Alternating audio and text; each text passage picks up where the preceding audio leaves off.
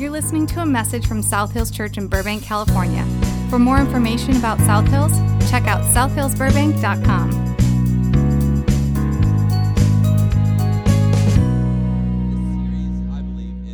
This is a great series. I'm really excited about this series because this series that we're going to kick off today, we kicked it off last night, actually, this weekend. But this series is a series that is just near and dear to the heartbeat of our church. This is what we are all about as a campus. And so we're going to be talking through this idea of loving where you live. And how do we learn as people to love where we live, right where we live, instead of always wishing for the next thing, instead of always looking out for what's hopefully coming down the pike, or instead of looking back at how good it used to be back in that other place that we lived. Instead, realizing that maybe for some of us, as difficult as it may be to hear, God may have you right where you are, as uncomfortable as it is, as painful of an experience as it might be, as awkward as you might feel at times. God may have you right where you are for a purpose. And too often, we're not looking at where we are to love where we are. We're looking at what's next and what's behind. And we miss an opportunity. We miss a huge opportunity to be a part of something that God is doing right now. And so I want to challenge some of you. Some of you are going to be challenged today. Some of you, you're going to be encouraged. Hopefully, we're all encouraged and challenged at the same time. But that's my hope as we walk through this series. And so if you want to take some notes, take pictures of the screen, whatever you would like, please feel free to dial in with that. Just follow along with us this morning, and we're going to talk through what this series is really all about. Today, we're going to talk about this idea of committing to a community. How do we commit to a community? How do we say, this is my place, and this is where I want to be, and I'm going to stay right where I am for as long as God has me here? Now, some of you know our story, my story, our family's story. Some of you, you're relatively new to South Hills, and so you don't know our story. And if today's your first time ever being here, we've never met, so you probably don't know my story either. So I'm just going to get us all caught up on a little bit of my story and how it relates to what we're talking about today. Several years ago, 5 years ago, our family moved here. We just celebrated the beginning of August, our 5th year anniversary of living in Burbank. Prior to that, we were in Arizona, born and raised in Columbus, Ohio. We've pastored in some different churches, and we were in Arizona for a number of years. We loved where we lived in Arizona. I'll just be totally honest with that. We didn't mind the heat. We could live with that. But we loved where we were because we got into an area, really young community, early on when the housing crisis happened, and the housing crisis had hit its absolute bottom. And so, unfortunately, a lot of people were losing homes and upside down, and it was a really ugly, ugly time. But for people who made money on their previous home and sold it in Ohio and moved to Arizona, we were able to buy our dream house. We were able to buy the biggest house that we've ever thought we would ever own, all redone, remodeled, beautiful space, beautiful yard. We had a great job. We had a great location. We loved where we lived, and we had more than we ever thought we would. And I won't even tell you the price of the house, because some of you will leave the church right now. You'll be angry. You'll just go hit something. Like it was obscene of how cheap this house was and how big it was for the money. It was unbelievable. So we loved where we lived, and at one point in time, things just weren't happening the way we thought they were going to happen in Arizona, and we knew it was time for us to step away from that church. And so we got into a conversation with Pastor Chris Songson. He's the lead pastor of South Hills. And he said, hey, Dave, we've never met before, but we know so-and-so, close friend of both of us. He said, hey, I've heard a lot about you. I would love for you to come and consider planting a church in Burbank. And I said, hey, first of all, no, I don't want to plant a church. And then two, where the heck is Burbank? Because I don't even know where you're talking about. And he's like, well, and he's trying to tell me about Burbank, but he didn't really know anything about Burbank either. So he's trying to tell me about it. It's like right by Hollywood. If you know Chris, he's all excited about celebrities. And you'll see celebrities every day, and you'll probably have a church full of celebrities. It's going to be amazing. And I'm like, okay, whatever. And then he said, hey, if nothing else, can I just bring you and your wife out here for a vacation? Just consider it a vacation. And we'll hang out, we'll talk church a little bit, but we'll just kind of drive around Southern California. We'll go to the beach together. And I'm like, well, okay, you got me there, so I'll take a free vacation. So we came out, we checked things out. We drove up to Burbank from Corona. We looked at the building. It was old, dated, 1985. It was trapped in a time warp, and it was gross, but we saw past that. And so as we were here and as we started to kind of experience the community, we felt like, man, this is probably what God wants us to do. And so we kind of had a conversation, we prayed about it, and we knew that this is where we should come. So shortly after that conversation, we uprooted our family from the place that we love to live to a place that we've never been to, that we've never heard of, where we literally knew not one person. When we rolled into our house, we did not know one person in the entire city. There was no friendship. There was no connection at all. We had keys to a church that was dead, that was in shambles, and that was it. So I had a job, but we had no people. And so we got here, and shortly after we got here, we started to feel these moments of feeling uprooted and had to replant ourselves. And there were moments where we had some tearful conversations at home between Carrie and I, of just feeling helpless and feeling really strange in where we now were in this place and how are we going to work this out. And there was some awkwardness in it. There was definitely some terrifying moments early on of what are we even doing here and how's this going to work, and I don't even know if this is going to happen. And for us, it would have been extremely easy in that moment to say, you know what, we loved where we used to live, and this can't be where God has us. It would have been so easy for us to look back, and spoiler alert, it all worked out, okay? So just so you know, everything ended up working out okay for us. But it happens to a lot of us, and it happens to a lot of us a lot of the time, and in multiple ways. It's not always location. It could be career. It could be with your family. It could be in relationships. It could be in a lot of different areas where we feel uprooted, we feel awkward, we feel uncomfortable, we feel helpless. And what we do is we find ourselves looking back at how good it used to be. Or we convince ourselves that the place that we are cannot be the place God has us. Therefore, he must have something better. So we hold on to a promise that something better is coming. Now, to me, this is like the California story. Many of you, you were born here. You're Burbankian to the core of your being. You are 30-plus years removed from high school, yet you still hate the rival high school. That's how Burbankian you are. And I get it, okay? I understand. I understand how much you hate them, and they're terrible at everything that they do, and you're better. I get it. But a lot of us came to this city, we came to this area in search of something better, or at least something different. We wanted something more than what we had, and we came here looking for something. And maybe this morning you find yourself in a place where you feel uncomfortable where you are. Because the place that you are doesn't feel like the place that God could have you. It's uncomfortable. It's a little awkward.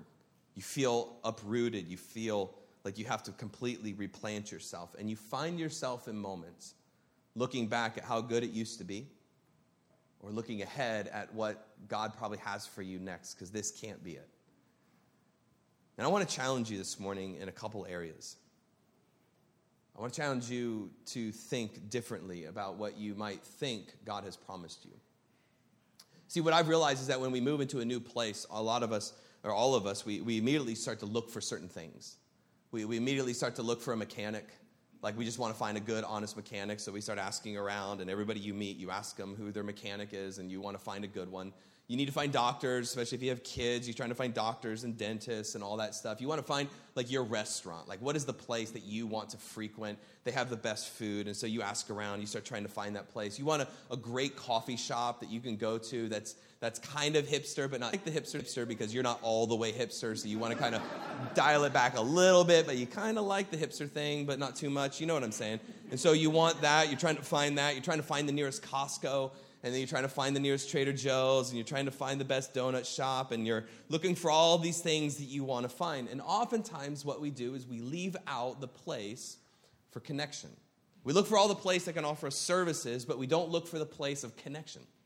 Some of you, when you moved to this area, you had church high on your list, and you were like, I'm going to find a church. I'm going to look around for a church. And you looked for years. The conversations that I've had with many of you, you've looked for churches for years.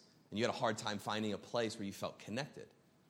Some of you, church was not on the list at all because this is like your first church. And so you're like, I didn't even know I needed this. And so we all do this. We all look for certain things. We all try to find certain things. But most of us live our lives in a place of one foot in the here and now and one foot in the waiting on what's going to come better. Or one foot in the here and now and one foot in the way it used to be better back then. And we do this in so many different areas of our lives. Again, in our careers, our relationships, our cars, our homes, our churches, our cities, even in our own personal health. And what we can do is we can begin to believe that everyone else, everywhere else, has it better than you do. Because it's easy. It's so easy for us to romanticize a life that you're currently not living. You think it's going to be better. You assume it's going to be better. And everybody else has it better than you. Because the grass is always greener on their side. And so we've convinced ourselves that it's always better, it's always greener, and everybody else has it better than us everywhere else because it can't possibly, this place that I am in can't possibly be the place that God wants me to be. This just simply can't be it. And so we have all kinds of reasons and all kinds of excuses. Sometimes they're surfacey reasons, sometimes they're spiritual reasons. Sometimes we convince ourselves that surface reasons are spiritual reasons just so we can try to get out of things. And we don't realize oftentimes that in any given moment in life, we are in this place of a glimpse of what used to be, the glimpse of how great it used to be back there, and then this kind of hazy, foggy image of what we hope tomorrow would be like. And what we do is we find ourselves in these places where we're looking back and we're looking forward and we're not living in the here and now. We're simply not in this place that we should be, wherever it is that we currently find ourselves in. And so for many of us, especially if you're a believer, especially if you consider yourself a Christ follower, you cling to this promise that God has a reason, that he has something better for you, that he has a plan for you. And if you aren't a church person, if you're here and you're not really into this whole thing, you're not a Christian, you're just here for whatever reason, you probably still hope that there's a greater purpose behind the pain that you find yourself in. I think it's natural for us just that if you're a Christian, you've held on to a certain verse. There's a verse in the Bible that oftentimes gets taken way out of context. And what we've done is we've turned it into a verse that we love to read. We love to write it down. We love to put it on something, put it on our fridge. We like to take pictures of it and create stuff for Instagram. We like to make everything at Hobby Lobby with this verse on it. It's just what we do. It's the type of people that we are. And this is God's verse about plans. It's Jeremiah 29:11. I want you to listen to this if you've never heard it before. It's in a little bit different translation than maybe what you're familiar with.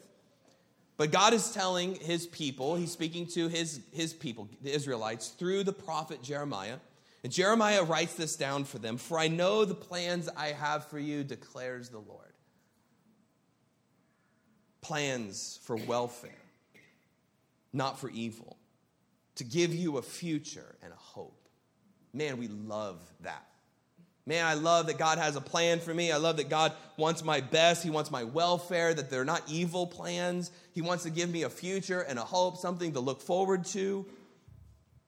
Then you will call upon me and come and pray to me, and I will hear you. That God hears us when we pray. We love these verses. You will seek me and find me when you seek me with all of your heart. And so when we come to God and we bear our entire soul and we seek him with all of our heart, God says, you will find me. And we love this. And then we love verse 14. I will be found by you, declares the Lord, and I will restore your fortunes. And some of you are like, I've never had fortunes, Dave. And he's going to give you fortunes that you've never even had before. And then the one that you did have that you lost when you got married and you had kids and you no longer have that fortune, he's going to restore that whole thing back to you. And so for us, we look at this verse and we think, oh my gosh, this is the greatest thing I've ever heard. That God has a plan. He has my best in mind. There's a hope and a future. He's going to restore my fortune that I never had. He's going to give me all this blessing. He hears me when I approach him. He answers my prayers. We love this. And we could stand on these promises because they're incredible. But these promises are coming on the heels of something else. And too often, we don't take the time to read in Scripture what's happened in the 10 verses prior. You see, because God is speaking to his people, the Israelites, and he's going to use his mouthpiece, the prophet Jeremiah, to speak to them. Because the Israelites find themselves in a place that they never wanted to be. They are living in a land that is awkward, that is uncomfortable, that the place that they are could not possibly be the place that God wants them to be. And the Israelites are living in a place with one foot in the past at how good it used to be, and one foot in the future of I can't wait for God's plan to unfold because this is not his plan. And so the 10 verses prior set something up that you and I just simply have to understand. And when you and I find ourselves in new, awkward, uncomfortable, murky places, that maybe, just maybe, God's at work and we just aren't dialed in enough to see it. See, so you have to understand, Jeremiah in this moment, he is the prophet of God. He is the person that everybody would respect and listen to, that when he spoke from God, that they would dial in and listen.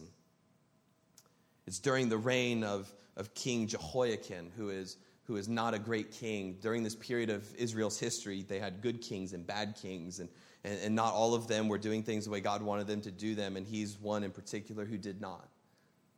And he's basically going to hand the keys of the kingdom over to the king of Babylon, King Nebuchadnezzar. You might have heard his name before. King Nebuchadnezzar is the ruler of the greatest empire in the world at this time. Babylon is going to roll in, and they are becoming they're coming onto the scene and taking over so much of the world. And they're getting ready to take over this piece of land. And King Jehoiakim is going to basically give it all up. And when he does, what happens is a lot of the people in their land are going to be taken off into captivity. They're going to be sent back as slaves to Babylon, or they're going to be sent to be indoctrinated with Babylonian thoughts and ideologies. Babylon was a brilliant empire because they would take the best of the best. They would take the best looking, the smartest, and they would ship them back to Babylon. They would indoctrinate them with their customs and their thoughts and their rules, and they would release them back into the world to lead on their behalf. And so they were geniuses. This is the time period, this is the beginning of the time period where you have Daniel and Shadrach and Meshach and Abednego, that they're all going to be taken into captivity. This is the beginning of that time period. This is like Daniel in the lion's den kind of moments, great Bible stories that are happening. But this is the very beginning. And what we do is we find ourselves in a place where Israel is not in the place that they want to be. They're not in a land that they would want to be at, that this could not possibly be God's plan for them. And so as the head prophet, as the mouthpiece of God, Jeremiah is going to write them a letter. He's going to write to them some letters, some books, some ideas that they need to understand, that they need to hear from God. Because there's some other people that have started to come onto the scene. There's some false prophets who have begun to tell God's people that this is temporary. This is going to be over in a minute. That you're just going to go into slavery and then God's going to free you. It's all going to be all good. Don't worry about it. Just wait until you get back to Jerusalem. But that was not God's plan. You see, this was not going to be a short-term solution. And God's hand was at work in the situation that they found themselves in. And so what's going to happen is Jeremiah is going to have to say some very difficult words to God's people. He's going to tell them to stop listening to the false prophets, that what they're saying are lies, and that God is a part of this exile. God is a part of you becoming a slave again. And in this culture, just think about it for a moment. In this culture, land was a big deal. They were living on the promised land. When you go back in the Old Testament, the days of Moses, when they were coming out of Egypt and they were enslaved in Egypt for hundreds of years, God is going to lead Moses and his people to the promised land. The land that is, quote unquote, flowing with milk and honey. In other words, it has everything that you need to survive. It has everything in abundance for you. And so where Israel's located was considered the promised land. This was God's land for his people. God created it for his people by design, so his people would always have everything they need. So how could it be part of God's plan that we would no longer be living in the promised land? How could it be part of God's plan that we would live anywhere other than the place that he created for us? So Jeremiah has to tell them God's plan. And so in verse 4 through 7, just before the amazing Jeremiah 29:11, we get to hear from God of what God's real plan is. So God is going to speak into this exile, this new time of slavery in the land of Babylon. And here's what God says through his prophet Jeremiah. Thus says the Lord of hosts, the God of Israel, Jeremiah 29:4, to all the exiles whom I have sent into exile from Jerusalem to Babylon. Notice that God said to all the exiles whom I have sent. You weren't taken, I sent you. Build houses and live in them. Of all the things that God could have said, be strong, be courageous, stand firm, resist, go back to Jerusalem, overthrow Babylon. He says, build houses and live in them. Plant gardens and eat their produce. Take wives and have sons and daughters. Take wives for your sons and give your daughters in marriage, and they may bear sons and daughters. Multiply there and do not decrease. But seek the welfare of the city that I have sent you into exile. Seek the welfare of the city in which I have sent you into exile, and pray to the Lord on its behalf. Time out. God, that's a little much. I'm supposed to be excited and seek the benefit, the welfare, the better for the city that you have placed me in exile. I'm a slave again in a land that I did not want to go to, and you want me to wish the best for this city, and now you want me to pray for it on its behalf to you. And then he says, why? For in its welfare, you will find your welfare. In the benefit of the city in which you are being exiled to, you will find your benefit. When it gets better there, your lives will get better. And this had to be so hard for God's people to hear. How in the world is this part of God's plan? You want me to do what? You want me to pray for this place that I don't want to be in? You want me to pray for leaders that I don't want? You want me to pray for those that are in charge who don't even believe in you? You want me to do whatever I have to do for the betterment of this land when this is not the promised land? God, I can't imagine that you would approve of everything that's going on around here, that you would want me to be a part of this. I just can't believe that you wouldn't send me back. Can't believe you wouldn't come and free us. Can't believe you wouldn't lead me into something better. But you're asking me to stay. And I think for many of us in this room, we hate that answer. When God says, stay right where you are. Well, God, but there's going to be something better than this, right? I mean, you want me to go to something greater, because back where I was, it was so good, and this is not that great. And so I'm waiting for the better thing to come. And when God says, stay, you and I don't like it. See, sometimes what we do is we reframe these surface reasons that we have, these surface issues, as spiritual ones, so that we can do what we want to do without feeling shallow about it. We don't really have any good reason of why we hate the thing that we're in, why we dislike this place that we're in. But we try to come up with really spiritual reasons. Well, I'm not feeling fed here. So I'm gonna move on. That's very spiritual. Well, they don't preach the gospel the way I think the gospel should be preached here. So I'm gonna move on. Not just churches, but we do this in life. We spiritualize moments so that we don't feel shallow about the reason why we don't want to be there. And the only reason we really don't want to be there is that it stinks. It's uncomfortable. It's awkward.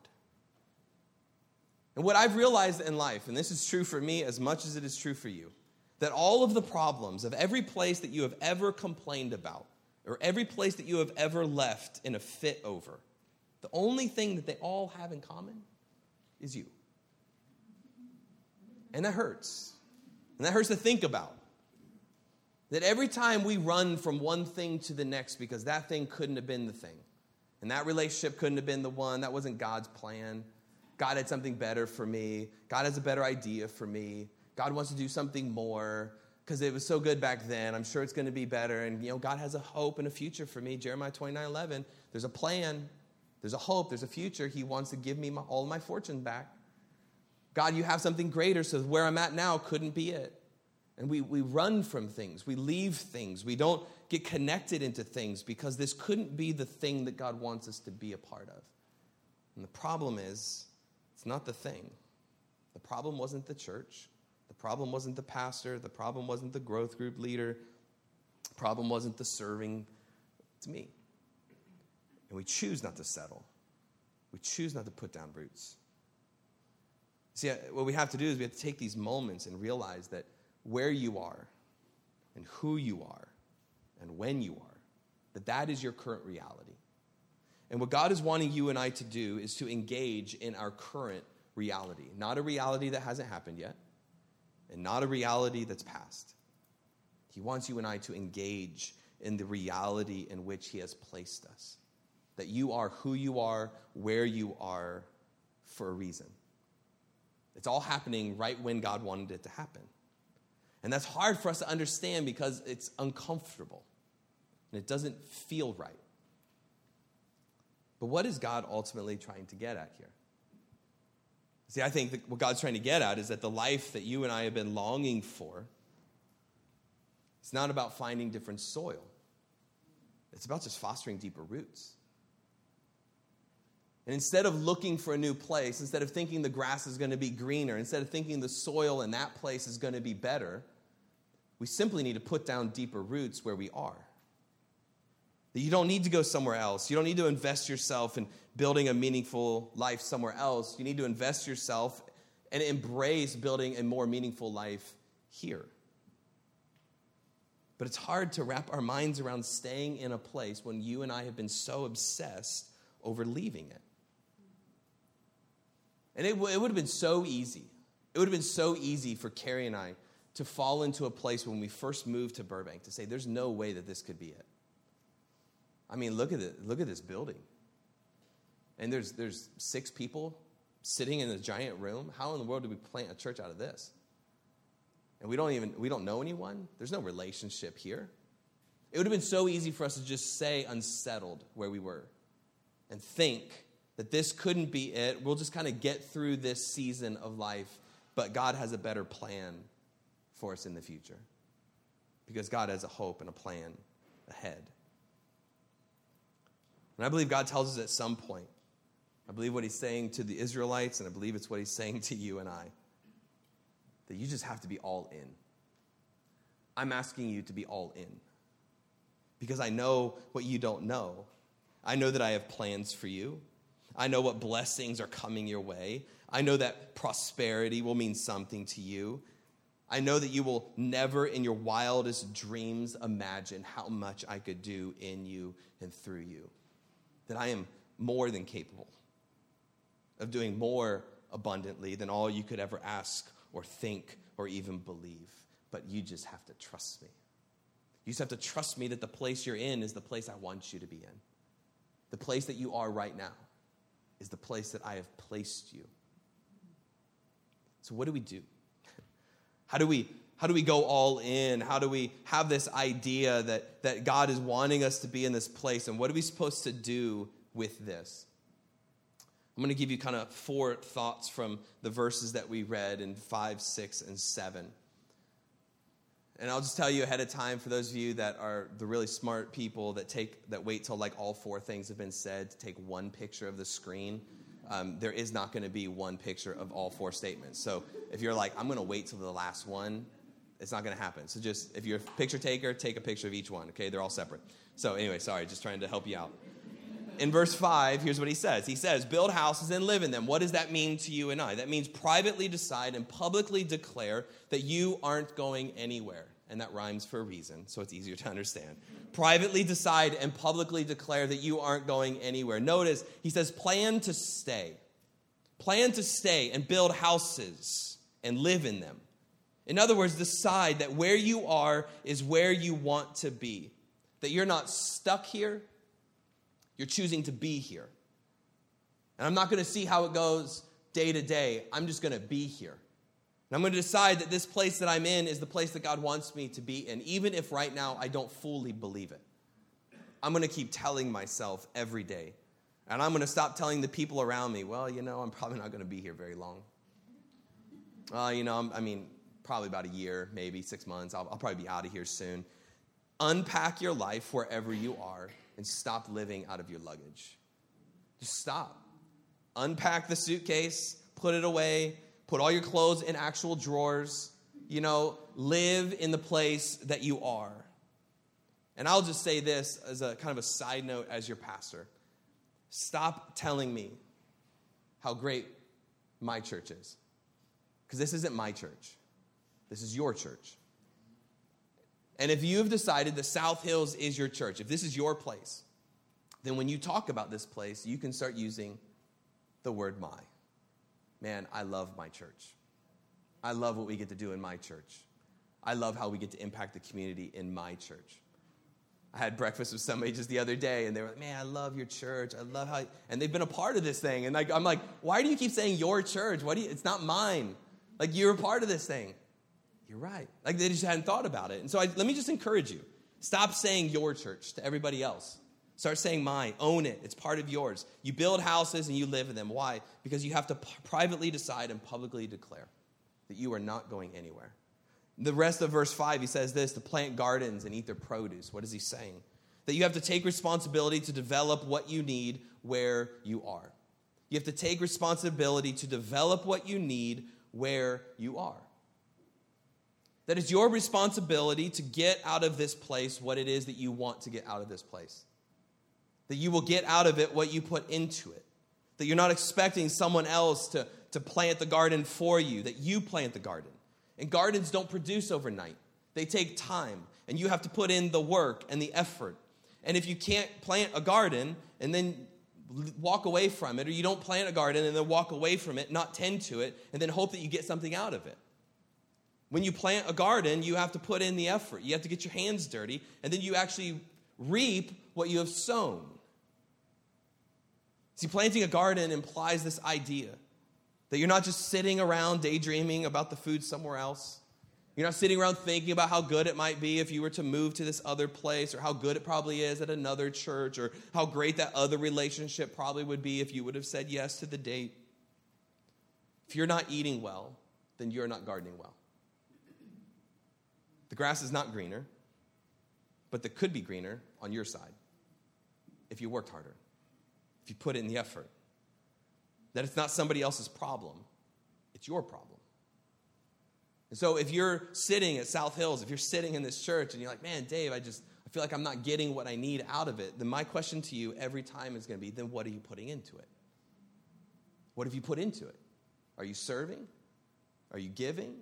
Are you in a growth group? Are you doing something? No, I just kind of show up once a month. Well, you're probably not going to get anything out of it. And that's just, if that's a decision that you made, then that's fine. But don't have a different expectation. So you have to plant, and you have to eat from what you planted. Verse 6, he says, take wives and have sons and daughters and all of those things. What does that mean to us? It means cultivate relational intimacy inside your current community. That where you are, he's telling the Israelites, and this would have been a big deal culturally for them to do. In this culture, I want you to plant yourself. I want you to cultivate relationships inside of this other community that you're not familiar with. That you're not better than these people. If you just give them a chance, you may find that they are exactly who and what you need right now. So let me just get really personal. If I haven't already, let me just get there again. Go find a friend. If you've been coming to this church for a little while and you're waiting to be befriended by someone else, go find a friend. If you're standing off on the side waiting for somebody to come talk to you and you feel lonely, then go find somebody and start a conversation. And stop using the fact that you're an introvert as an excuse. This isn't a junior high dance. Cross the room and go talk to somebody. Get into a growth group. That's why they're there. It's the easiest thing you'll ever do. Join a serving team, and all of a sudden you're part of something. And I'll tell you why that's important in a moment. Don't stand on the edge waiting for somebody else to engage you. Invite somebody to do something instead of just waiting for everybody else to invite you. See, we do this all the time. We stand off to the side, and we just kind of, nobody invites me, so I guess I'll just go home. Well, nobody really wants me to be a part of anything because nobody talks to me, even though I'm standing in the corner facing a wall. Okay, nobody wants to approach you. That's just weird. Go talk to somebody. Engage. Be involved in relationships. And then in verse 7, the last one, he says this, seek the welfare of the city where I have sent you. And pray to the Lord. on its behalf, for in its welfare you will find your welfare. Meaning, love your city. And yes, it's your city if you live in it, in deeds and in words. We have to practically love our city because God's ultimate plan is that you and I have a hope and a future. But it starts with the realization that we have a part to play in that hope and in that future. And what you and I need is to realize that this city is in desperate need of the good news that we have learned. And it's our responsibility to love our city in deeds and in words, and in that order. It's why Love the 818 is such a big deal to us as a church. It's why my wife leads it, and she doesn't have to lead a bunch of other things because she's taken the burden of loving our city. It's why we practically do what we do to love the city in which we are in.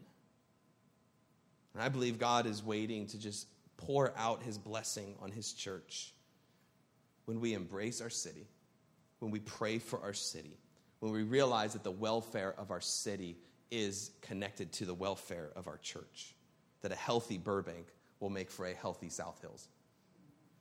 See, South Hills Burbank is a church that is committed to blessing this city, but it's not because it's not because of anything other than the people in this church have planted deep roots, and they've begun to engage in this city. And what we learned last week is that deep roots provide rich fruit. So, making progress really is less about the environment and more about our engagement. That if you want to see something, if you want to feel something, if you want to feel like the place that you live is producing, that there's progress being made, it's less about the place and it's more about your engagement in it. And so let me close and let me wrap up these thoughts. So where do you and I go from here? What's the purpose of all of this? What are we trying to do in setting up this series for loving where we live? How do you and I get the most out of life? How do we make sure all of this? Let me give you a recommendation. I think we have to realize that love plays out in very practical action. And we have to love where we live, not where we wish we lived. We have to begin to love the place that we are, not the place that we wish we were, not the place that we hoped we could be. We have to start learning how to love the place that God has placed us in. And see, it's the reason why Jeremiah 29:11 is one of the only passages in the book of Jeremiah that people remember. Because it's so positive and it's so happy. But these words are spoken in context, meaning that God has a plan for you. God has hope and future for you. But it has a lot to do with how you choose to engage with the people that God has placed you to engage with. So after all the things that God had said, in verse 10, he says, and you're going to be there for at least 70 years. And you could imagine how difficult it would be for God's people to receive that. Well, God, I don't want to be here for 70 years. This can't be your plan. But he says, look, you got to put down roots. You got to engage. You got to stop looking for how good it was back in Jerusalem or how good it's going to be when you finally get out. You got to love where you live, the place that you are. Connect to that place. See, I firmly believe that you will feel as connected to your community as you are committed to that community. And for some of us, we have committed to South Hills. You serve, you give, you are part of so many things, and we would not operate if it was not for you. But for some of us, we're still coming on the weekends, and church is just kind of a place. It's a building. It's kind of but I believe church needs to become more. And I believe God wants it to become more for you.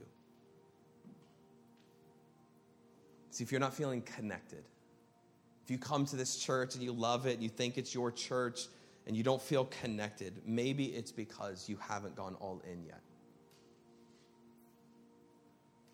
See, I think church will always just be a place you can go on the weekend until you allow it to become more than that. Until it becomes something that you begin to take next steps in and do something about. You begin to plant your own garden. You begin to work your own garden to produce some fruit. So let me just get really practical. This is why we do volunteer meetings. This is why we talk about next steps all the time. And so for some of us today, your next step might be to simply join a serving team. That you've been here, you've been a part of this thing, you love this thing, you're starting to call it your church finally. And your next step is just to start serving somewhere. And I'm going to challenge you to hang out afterwards for a volunteer interest meeting today. Because that's probably the next step that you need to take. And let me tell you why this is so important. Last night I had the privilege of performing a wedding ceremony for someone in our church. She happens to be a third service small group leader with our Kid Nation girls. And probably the greatest moment of the night was Carrie and I were walking away from taking a bunch of goofy photos in a photo booth with some people from our church. And we were walking away from it. And we looked back. We said, this is what church is all about. That the girl getting married invited all of the third service small group leaders to her wedding. So we're sitting at a table and taking goofy photos with all these people who would never have known each other if they had not decided to start serving and planting deeper roots into a church and building community and doing life with one another. And it was just an absolutely beautiful thing to watch happen. And knowing that I had nothing to do with it. It was their decision to start serving. It was their decision to start engaging with other people. It was their decision to be a part of something bigger than themselves. And then they're all sitting there celebrating a huge life moment in one of their friends' lives. And their only connection was this church and the fact that they served together. Now, does that mean that you're just going to start getting invited to more weddings? No.